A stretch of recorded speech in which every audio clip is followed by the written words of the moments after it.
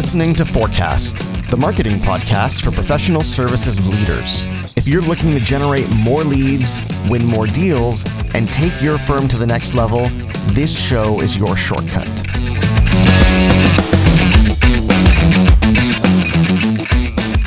Hey there, and welcome back to the show. This week on Forecast, we're going to look at how you can craft a powerful message that's going to get your buyers' attention and make them want to do business with you. This is really the next step forward in our discussion on positioning, where we talked about what your buyers really want, what they're really looking for when they transact with somebody like you, and how you can craft a message or a narrative or a story around what you do that positions you as the one and only solution to their problem.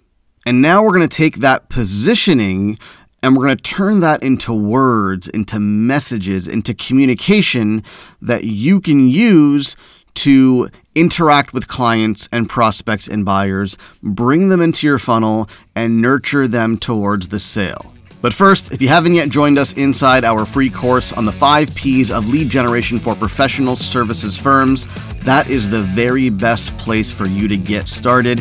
Inside the course, I will show you a proven 5-part framework to generate a flood of new business for your firm. You can get immediate access to the entire course free of charge by heading over to 5leadgen.com. That's 5leadgen.com, and you can spell out 5 or use the number, either one works.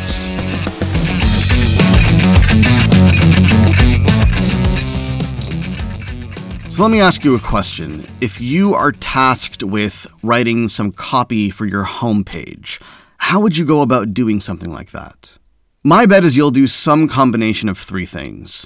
One is you'll sit down at your computer and you'll sit down at your keyboard and you'll start hammering away and you'll write whatever words or statements or phrases or messages come to mind that you think are going to get your buyer's attention, that you think your prospects and your clients will want to see on your homepage, that will position you as someone that they should work with. The second thing you might do is you might call your team or your partners or your staff into the boardroom and have one of those good old-fashioned brainstorming sessions where you'll ask everybody else what they think buyers will want to see on the website, what they think your firm should be saying to attract new business. And the third thing you might do is you might try to delegate this to a marketing intern or coordinator or somebody on your team to give it the first draft, to take the initial stab at it so that you and the partners and the management team can then review and see what you think works best. Whatever approach you choose here, what you're doing in all of the above scenarios is you're making the determination on what your buyers will respond to because you think you know best. It's your firm after all. It's your business. You're the professional. You know more about this problem than anyone else does. You know more about the solution than anyone else does. So who better than you and your team to craft that message?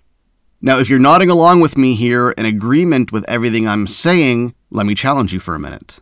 The fact that you are the professional, you're the credentialed expert, you're the one with letters beside your name, and the fact that you know more about this problem and about this need and this pain point that your client struggles with than anybody else, that is the very reason why you should not be crafting these messages. Because you have what's called the curse of knowledge. You know everything about the problem. You know everything about the solution. You know so much that it's actually very difficult for you to be able to figure out what to communicate to a buyer or a client or a prospect who knows very little.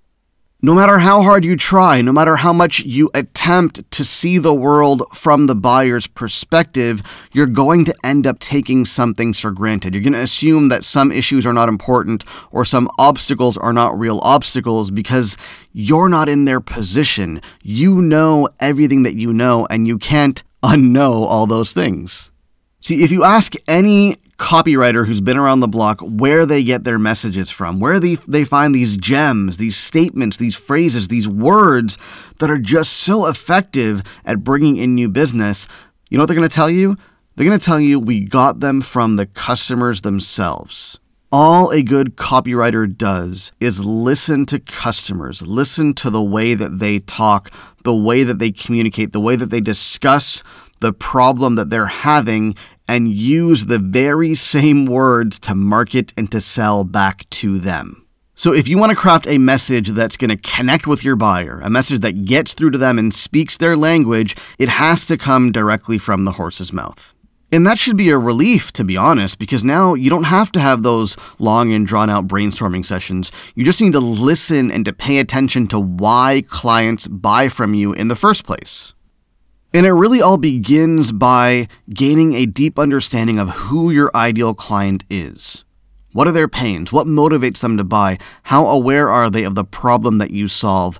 Once you have a really firm grasp of who that ideal client is and you've gotten inside their heads, you're already ahead of the game. You're already 5 or 6 steps ahead of your competitors who haven't even thought about that. Now, we've talked a lot about how to choose your ideal clients and how to get inside their heads in previous lessons on the show, so I'm not going to get into the details of that. But one thing I do want you to understand as far as this exercise goes is that an ideal client is not the same thing as a target market. A target market is a group of people. It's an audience that shares some characteristics.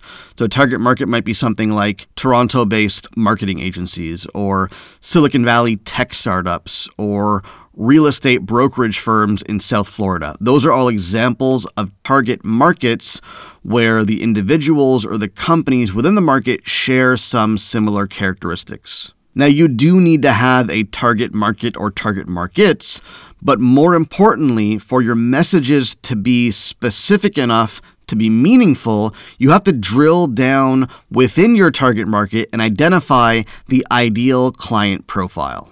Because it's impossible to craft a powerful message that speaks to everyone in a target market. Because while they may share some characteristics, there's probably a huge variance in the pains and motivations of the different clients in that market. For example, a tech startup founder may be motivated to find an HR consulting firm because they want to create a culture that the best young engineers will be drawn to. While another startup founder may be motivated to find an HR consulting firm because they are motivated to outsource development overseas so they can take on minimal technical staff and save money. Those are very different motivations, and if you, as the HR consulting firm, try to sell to both of these clients with the same message, I hope you can see how you're going to lose both of them. So what if instead of Silicon Valley tech startups, your HR consulting firm targets Silicon Valley tech startups in the green energy space who are looking to hire environmental engineers? Or what if instead of real estate brokerage firms in South Florida, you target medium-sized firms who specialize in selling multi-million-dollar estates? However you decide to skin the cat, the point is that you need to drill down to a specific ideal client profile so that you can begin speaking directly to that person and that client and that company instead of a broad group of people that share very little in common. So that's a wrap on this lesson. What I want you to take away from this is that you as the expert, you as the professional, you as the one with credentials and letters beside your name are actually the worst person to create messages that are going to speak to buyers because you know way too much. Instead, you can take that load off of your shoulders by getting messages from your buyers themselves, from getting the very words and phrases that you can use to sell more clients from your clients. And in the next lesson, I'm going to show you exactly how to do that. Now, if you haven't yet subscribed to the show on iTunes, do us both a favor. Head over to iTunes, type in Forecast Marketing in the search box, look for the show in the podcast listing, and hit subscribe so you can make sure that all of our latest lessons and episodes show up directly in your feed. And while you're at it, leave us a rating and a review because it helps more people discover the show. Finally, join us inside our free course on the 5 Ps of lead generation for professional services firms.